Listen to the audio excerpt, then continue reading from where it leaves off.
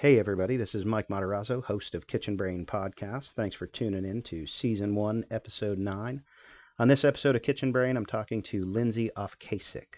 Lindsay is the former general manager of 610 Magnolia with Chef Edward Lee. She continues to be the director of their award-winning wine program. Throughout her 20-year career in the restaurant industry, Lindsay has devoted tireless hours to all aspects of the food life cycle, from farming to distribution to front and back of house. Now her passion is leading the Lee Initiative as managing director. She's a proud mentor to chefs and future young restaurant professionals as they develop into progressive leaders in the culinary industry. This was a really, really fun interview for me, and fascinating to see all of the incredible things that the Lee Initiative is currently doing during the pandemic.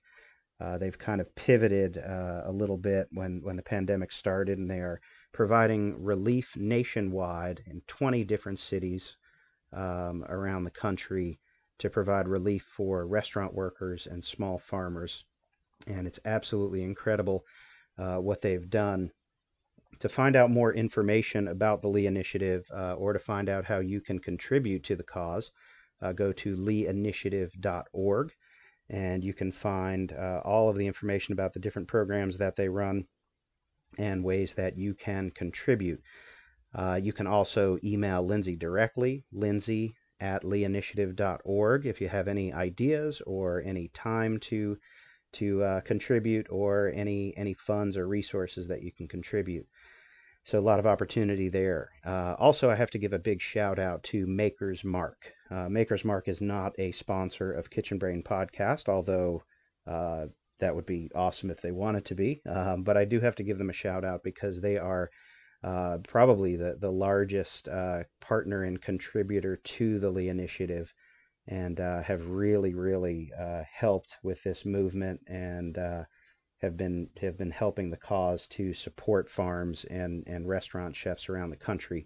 So big shout out to Maker's Mark. Before we get started, I just want to point out that during this call, unfortunately, the connection for this call was not stellar. So there are some points throughout it that sporadically glitch a little bit, but I still feel like the content is there, and that you're still able to get the story of what Lee Initiative is, and the story that Lindsay is telling through this. So I do apologize for any little production glitches or connection glitches. But I do hope you enjoy the episode. And this is Kitchen Brain Podcast, Season 1, Episode 9. Let's do it. Kitchen Brain.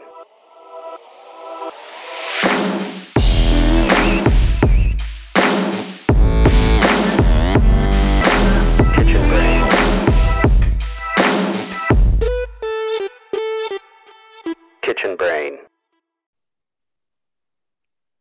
Hey, everybody. Welcome back to Kitchen Brain Podcast, Season 1, Episode 9. Today I'm talking to Lindsay Ofkasik, who is both the co-founder and director for the Lee Initiative, which launched in late 2017 and has a mission of addressing issues of diversity and equality in the restaurant industry. Since its launch, Lindsay has created several programs under the program's umbrella, including Women Chefs of Kentucky, Restaurant Workers Relief Program, Restaurant Reboot Relief Program, Regrow, and McAtee Community Kitchen. Before starting the Lee Initiative, Lindsay worked with Chef Edward Lee at 610 Magnolia, serving as general manager and wine director. She is still the wine director at 610, and has been in every facet of the industry, from farming to cooking to managing to distribution. You name it, she's done it. And super excited to have her on the show to share all of the exciting things that she's doing to provide relief for restaurant workers and farmers around the nation through the Lee Initiative and all of the other projects that they're a part of. Lindsay, how are you? I'm doing well, and I'm super grateful for you having us on to learn more about the Lee Initiative and what we do. Cool. Thank you. Cool. Yeah, thank you. So I kind of want to start in the beginning. I don't want to dive. We'll gradually ease into it. I don't think it's fair to just dive right into a pandemic right off the bat. So Let's go to the beginning because I'm really curious about this. Because you were full-time general manager, wine director of 610 Magnolia, and then this transition happened where you co-founded. And when I say co-founded, it's with Edward Lee. He's the other founder, correct? Yes, it's the two of us. Yeah. So you started this. In a very humble act. Gotcha. So what was the motivation? What kind of sparked the conversation and the uptick of Lee Initiative? Yeah, so in late 2017, the two of us, like the rest of the world, sat and watched as the Me Too movement kind of had a reckoning, as we call it, on our industry. A lot of behaviors and environments were brought to light about the culinary industry. Yes, we knew they existed. Yes, we had all had our fair share of it, but it was really, it really hit hard for us what some women were facing in the culinary industry.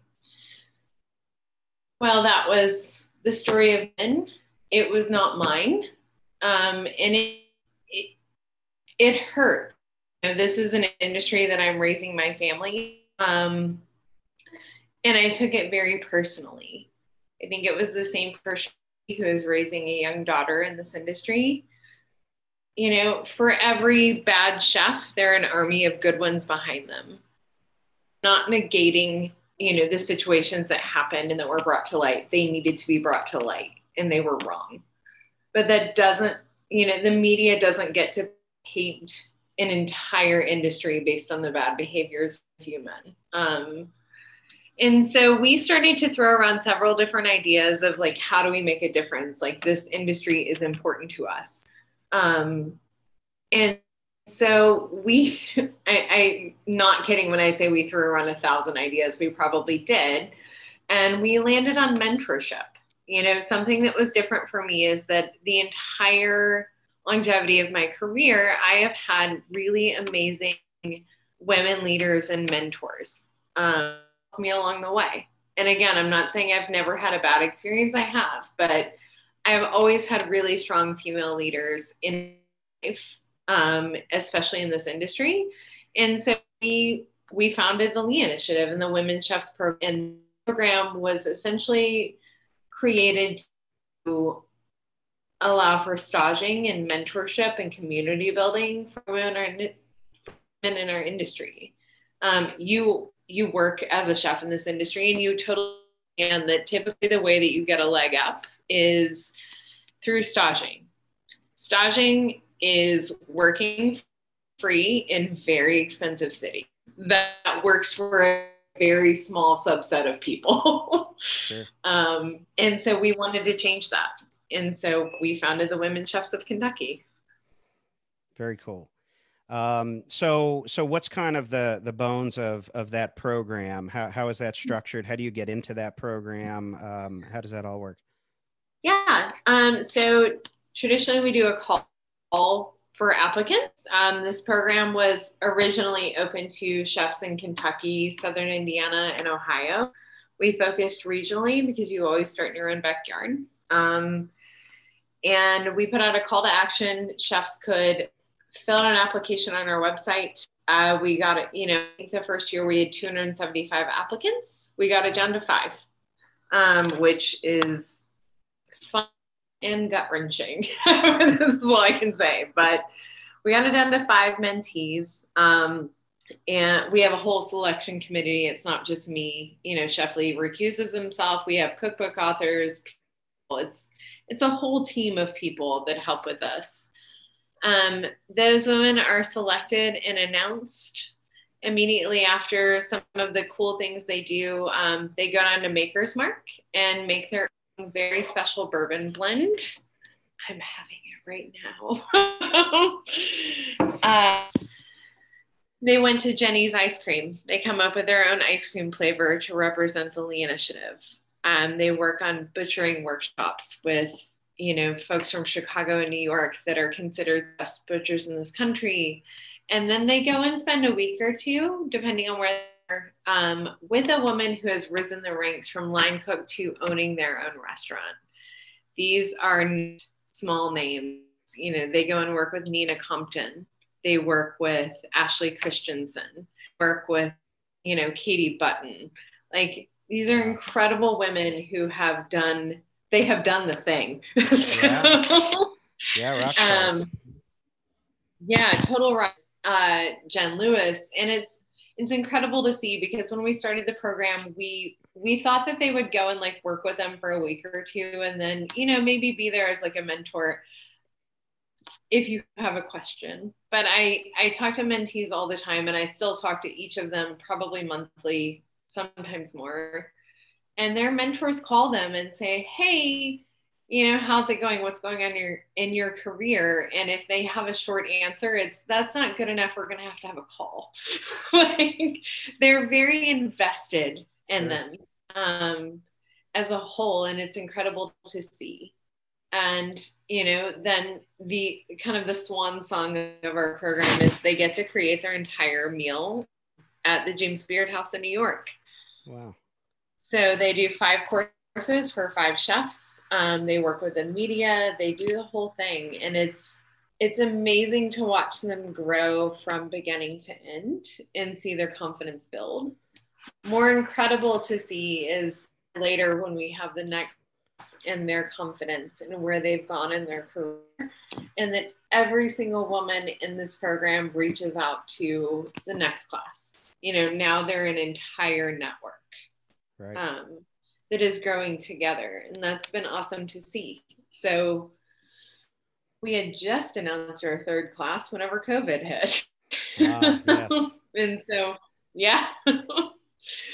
our organization has changed greatly. I'm sure there's so many stories now that end with "and then COVID." And then COVID. I will say I still talk to each of the chefs in the 3rd class who have gotten to do anything except for make a bourbon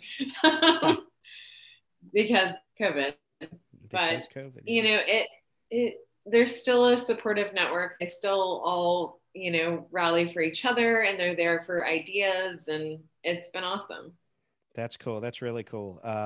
What stage are they generally at? What the mentees when they start? Like, are they working chefs? Are they sous chefs? Are they line cooks? What is the selection like there?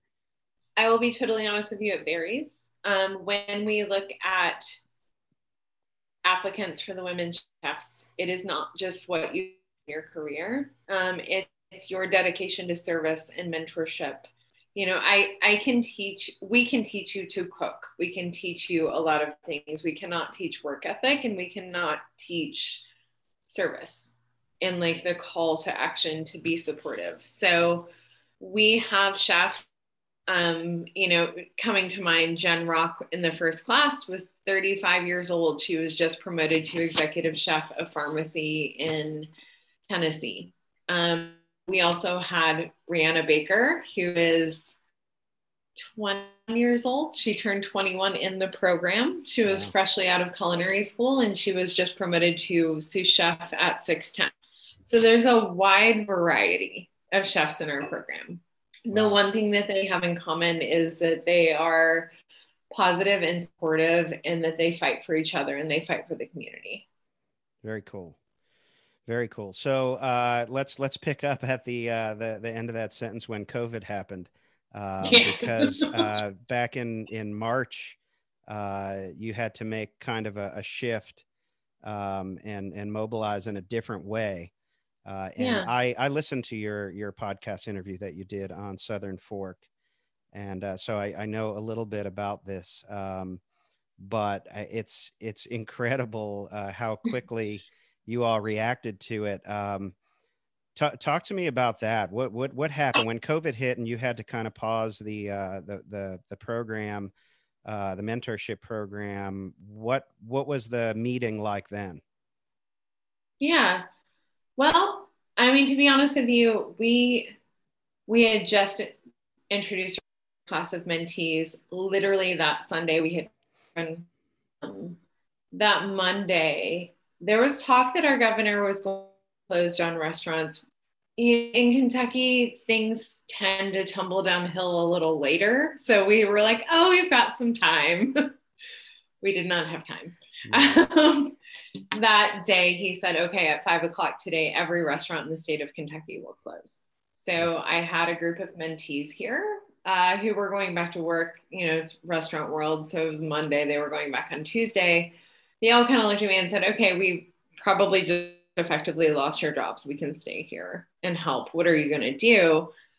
Chef Lee fed TSA workers and federal employees during a government shutdown earlier that year or last year. So we had a template for how to convert into relief, how to do like mass feeding in a relief center.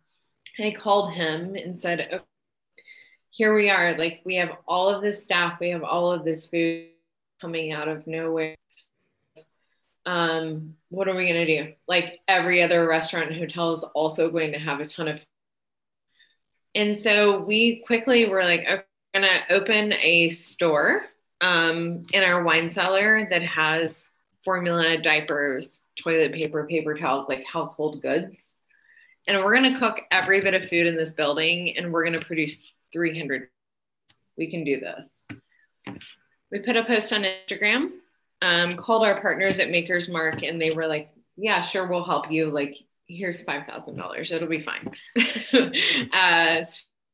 That day, we were out of food in an hour, and we, saw that this need was going to be huge. These were people that had lost their job to no fault of their own. It's an industry where people typically don't have a safety net. And so Maker's Mark, being awesome, like, of course they helped financially, but they were also there as volunteers. They looked at us and said, this is going to happen everywhere. And it was, yep, totally is. Like, this is not going away. Right. That being said, we thought it would last like 2 to 3 weeks, but they, if we can help you money, do you want to do this everywhere, in other cities? We said, yes, of course. And they were able to pull a financial budget together where they scraped on-premise budgets that weren't going to happen because of COVID. And we were able to launch relief centers in 20 cities at 23 locations within the next 2 weeks. We've effectively fed 650,000 families through that program. And we kept them open for 3 months. We thought it would be 2 weeks. It was 3 months. You got those open in 2 weeks? We did. We had the first 5 open in 2 days. So when I say that Chef Lee slept in shifts, I'm not kidding. And it just is what it is. And yes, it was hard, but I can honestly tell you, like, when I reflect back on COVID and when it first started, I wouldn't trade places with anyone. I never felt helpless. Never, ever, ever felt helpless in this situation. Every single thing that we were doing, we knew would have an impact on our industry. Right. Where are these locations, as far as what facilities are these locations for these relief centers? So they're all in restaurants. They're all independent restaurants across the country. So when we first closed, we called Eduardo Jordan at Solaire and June Baby in Seattle and said, hey, if we give you $50,000, can you, like, don't lay off your staff, just produce relief meals, and we'll set up a portal where you can fundraise for your own city. Every bit of money raised through Seattle will come directly back to you. We did the same with Mita's in Cincinnati. We did the same with Nancy Silverton in LA. We had 2 kitchens in New York, one at Gertie's in Brooklyn and one at Olmsted in Brooklyn. Trying to we were very calculated and focused on restaurants that we knew and trusted, because we had no time to vet anyone in this situation. It was moving so quickly, but also neighborhoods where service industry people live. We didn't want to encourage people getting on public transportation. This also happened, the second week of March, where there were no COVID guidelines yet. Right. Yeah. So when I say that we were sleeping in shifts, it was literally during the day, phone call, funding. And then the third part was like, how do we keep these people safe? How do we do this? And I can proudly say that of all 20 relief centers, or 21 relief centers total, only one closed from a COVID infection, and we were able to move it the next day. I feel like we very effectively, with little to no guidance, figured out how to make this. Wow, that's pretty amazing. So I would imagine the Maker's Mark contribution went pretty far, but were there other donations along the way? I mean, did you have to expand kind of the net that you cast for funds? Yes. So partnerships that I never imagined we would have, just for community matched dollar for dollar every corporate donation that we received. People who would, from shaky handed little old ladies who would send a check and say, like, I didn't eat out this week, here's $25, to people who would donate through our online portal and say, we didn't, it was my kid's birthday and we didn't eat at our favorite pizza place, here's $10. Like, that was incredible. I will say COVID really sucks, but I never realized how important independent restaurant workers and their staff are to culture and community and to individual people. It was incredible. The partnerships that I never thought we would have. American Airlines has food hubs all over the country filled with yogurt and breakfast and food. They mobilized immediately and got, I shouldn't say thousands, hundreds of thousands of pounds of food to these relief centers to pass out. Wow. Audi, luxury car brand, sent us 30 Q7s to move food across this country. They had all of these vehicles and they sent fleets of vehicles out to help and support us. Humana, the healthcare company, sent us, not only financial contributions, but also they started they had this community response hotline where every person who came to one of our relief centers across the country could have this card that told them everything from, like, here's the phone number to call if you need food. Here's the phone number to call if you need mental health. Here's the phone number to call if you need telehealth. Like, this is how you do it. And there was a team of people on the other side of the phone because, again, these are people that have never needed aid before. So putting together, like, you can't just walk into an urgent care center. Sure. And they contributed this resource that gave you all of those things. Wow. That's awesome.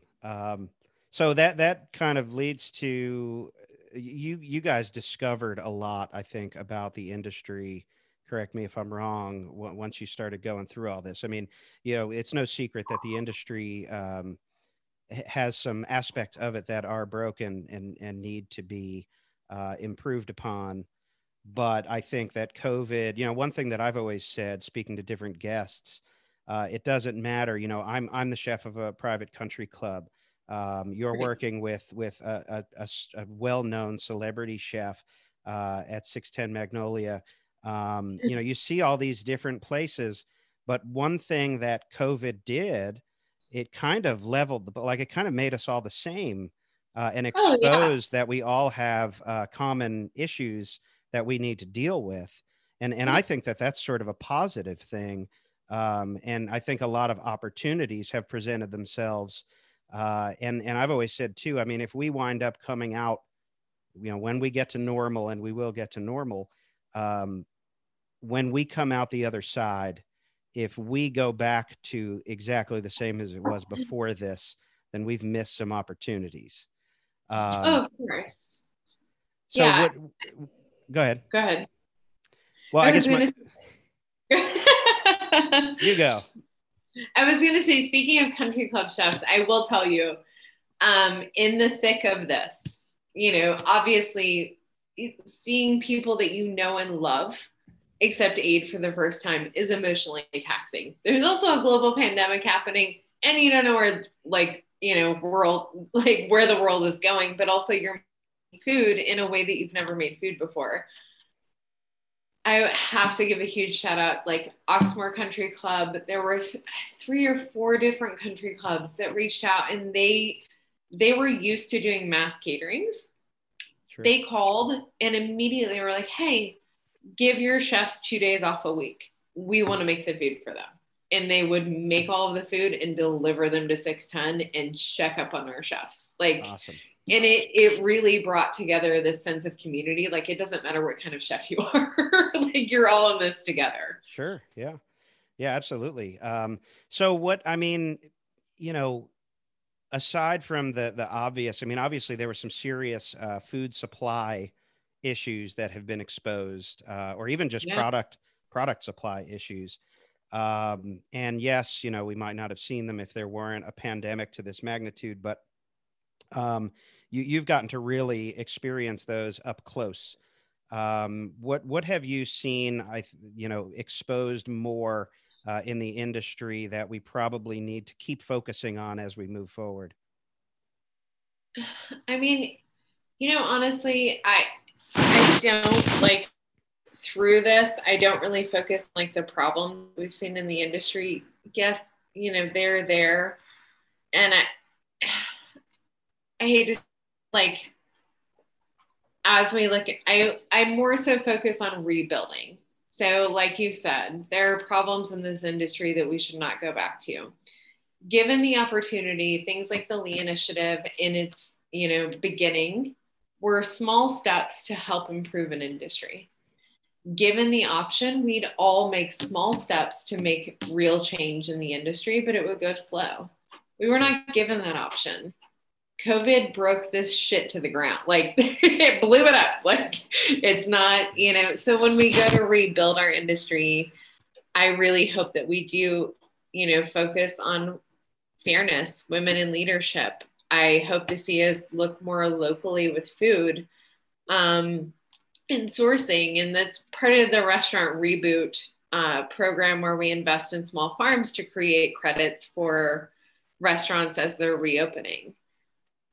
I will tell you that every single partner that we went to, when we said, what do you want, like, how can we help you reopen? Their hearts were with their local farmers, their dairies, their protein providers, their, all of these small producers. And they were like, we don't know, it's more expensive. Like, we don't know what, under the current restrictions, if we can afford it. And that's why we started Reboot, because we knew that they wanted to continue those relationships. And what separates independent restaurants from corporate restaurants is the product that they serve. They focus on sourcing regionally and locally, and these like niche, products. And I mean, that's why we did Reboot. We wanted to invest in that program and have them, still be able to support the small family farms. So how does the Reboot program work exactly?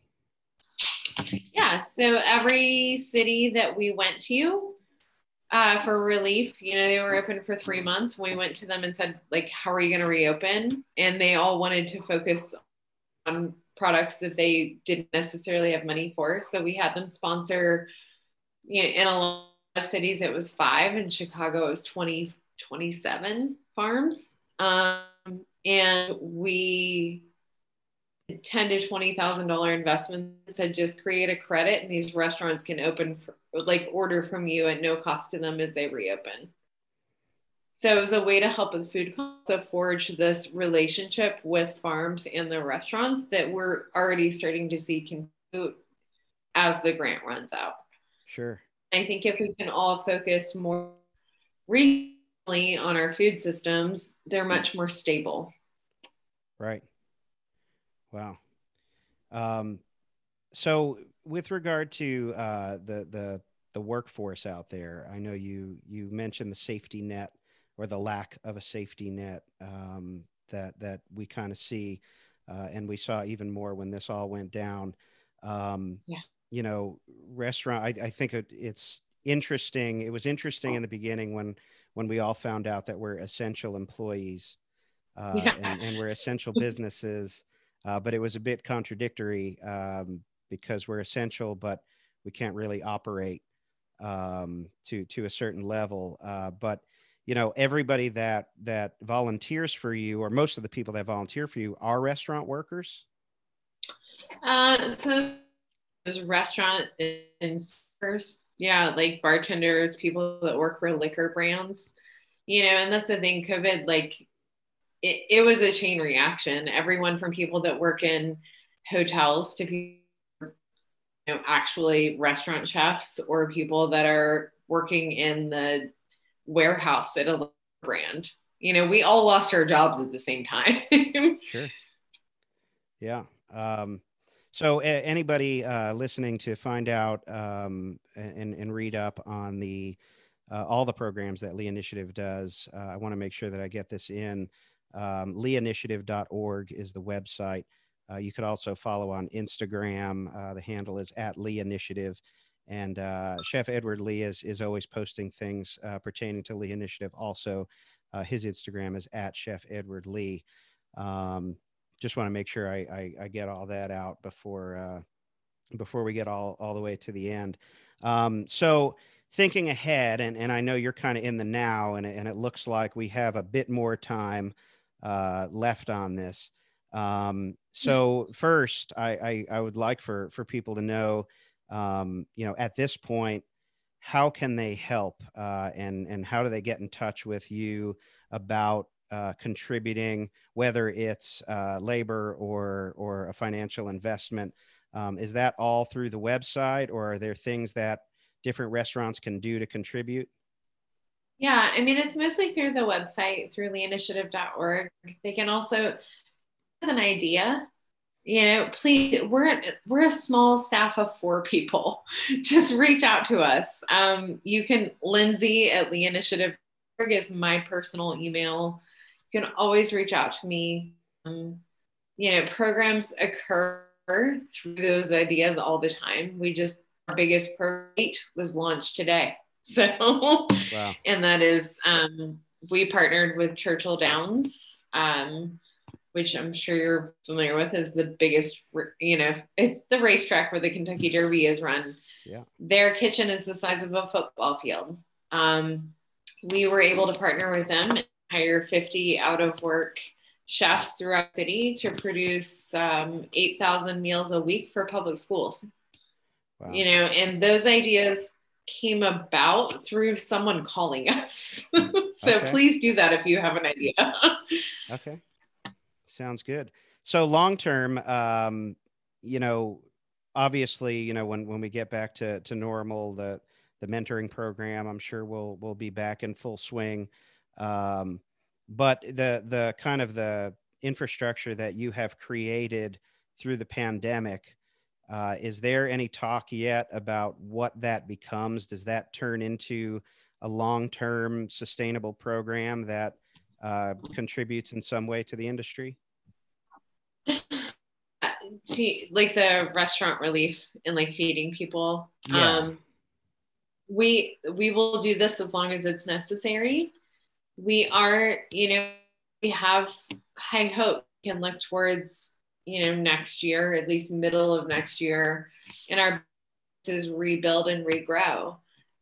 One thing is for women in the industry, I think the stats are staggering. It was like 900,000 women left the hospitality industry this year and 200,000 men. We don't know what that is exactly. A lot of it is probably like NTI and like parenting and, taking on more of those responsibilities. And we don't want to lose the ground that we've gained, for women in leadership. And we really want to go back in full force with women chefs. We plan to expand that program nationally. We're also working on several grant programs. We do Regrow, where we do small grants into independent restaurants just to help bridge payroll and electricity to get them back on their feet. So we plan to look more into those as well. Gotcha. How do you find time to be the wine director at 610 Magnolia? Just curious. Well, being the wine director right now is not super fun. It's more of a fire sale of my wine cellar that we've been collecting. It honestly, like, I get to be on the floor and like probably once a week, maybe once every 2 weeks. And it's super fun for me. It's going back to how things used to be. And Right. it's a reminder that like things are going to normal and things are going to be okay. It's also I am a full-time parent of a 4 6-year-old that's doing virtual learning. So, Right. and I think you're a parent as well. So you understand this. In the morning it's NTI. I'm fortunate to have a teacher to help with our homeschooling our kids. And then, we work on the initiative stuff during the day. And then at night we do wine. So Sounds cool. It's busy stuff, but man, you guys are. I've just been in awe of everything that you've been doing through this whole thing, and when I heard the stats of the reach that you had in such a short amount of time, um, it's just staggering to me. And I want to play a small part in getting the word out, and in oh any my way that goodness, I can. thank you. Yeah, no, for sure. Like I said, the original draw for me to the initiative was the equality piece, and I guess my question to you is, and obviously you're working hard on it and putting a lot of time into it.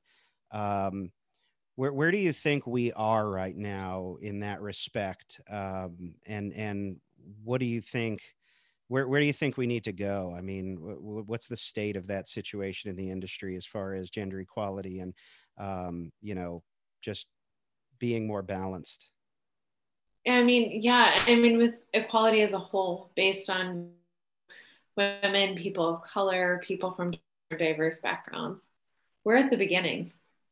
Yeah, we have a lot of work to do and get there. Programs, mentorship programs, corporate. There are a ton of ways to get there, and I think that everyone is listening. And I get back to like, why would we rebuild a broken system? I see women and people of color, minorities, all of these things at the forefront of rebuilding this industry. And I just hope that momentum up. Yeah, that's a great point. I like how you say that. Because why would you want to rebuild something that is admittedly not a good system?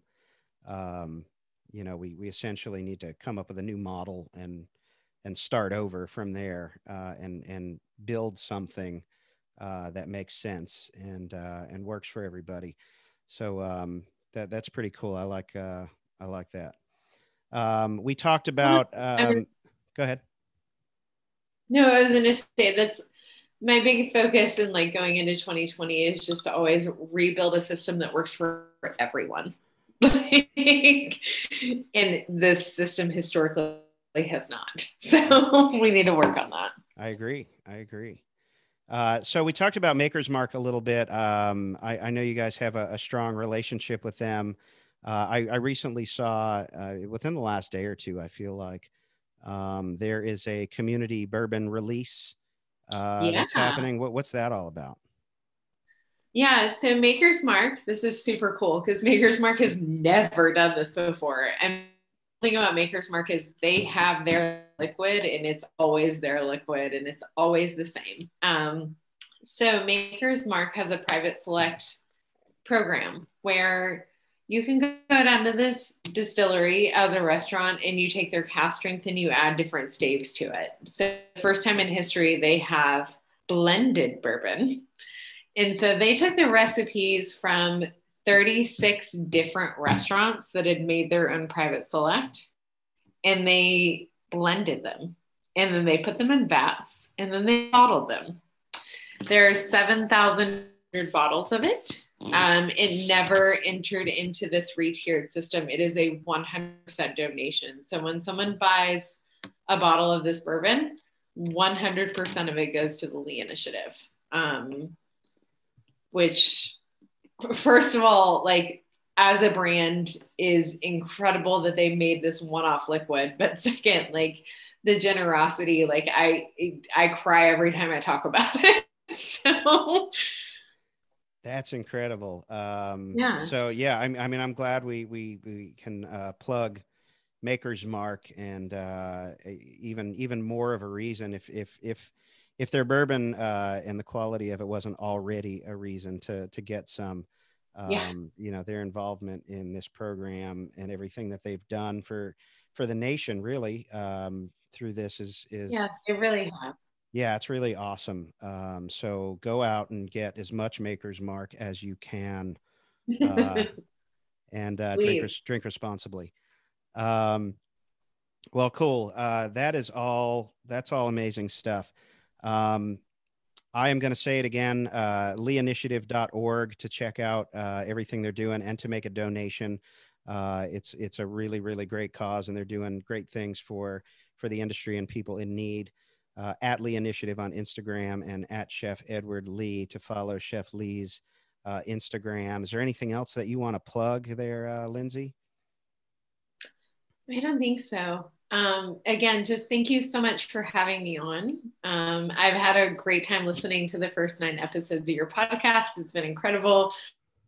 I know that Jeff, our executive chef at 610, says nothing but the best about you. And Oh, I'm going to meet you, even if it's through Zoom, which I met probably, I don't know, 150 chefs via. I can't wait for 2022-ish. I will go on a road trip.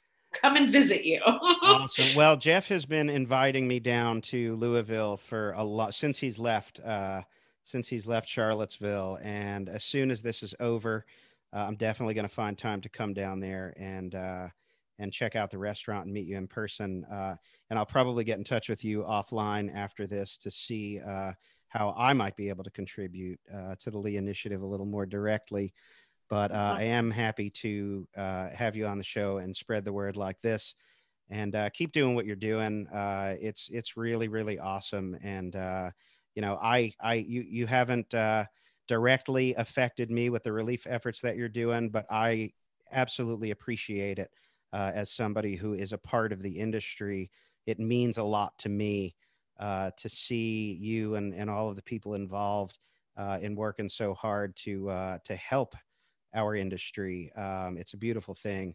So thank you for that, and thank you for your time on Kitchen Brain. And I hope you stay well, and hopefully we can talk again soon. Awesome. Thank you so much for having me and have a wonderful night. Thanks, Lindsay. You as well. Kitchen Brain.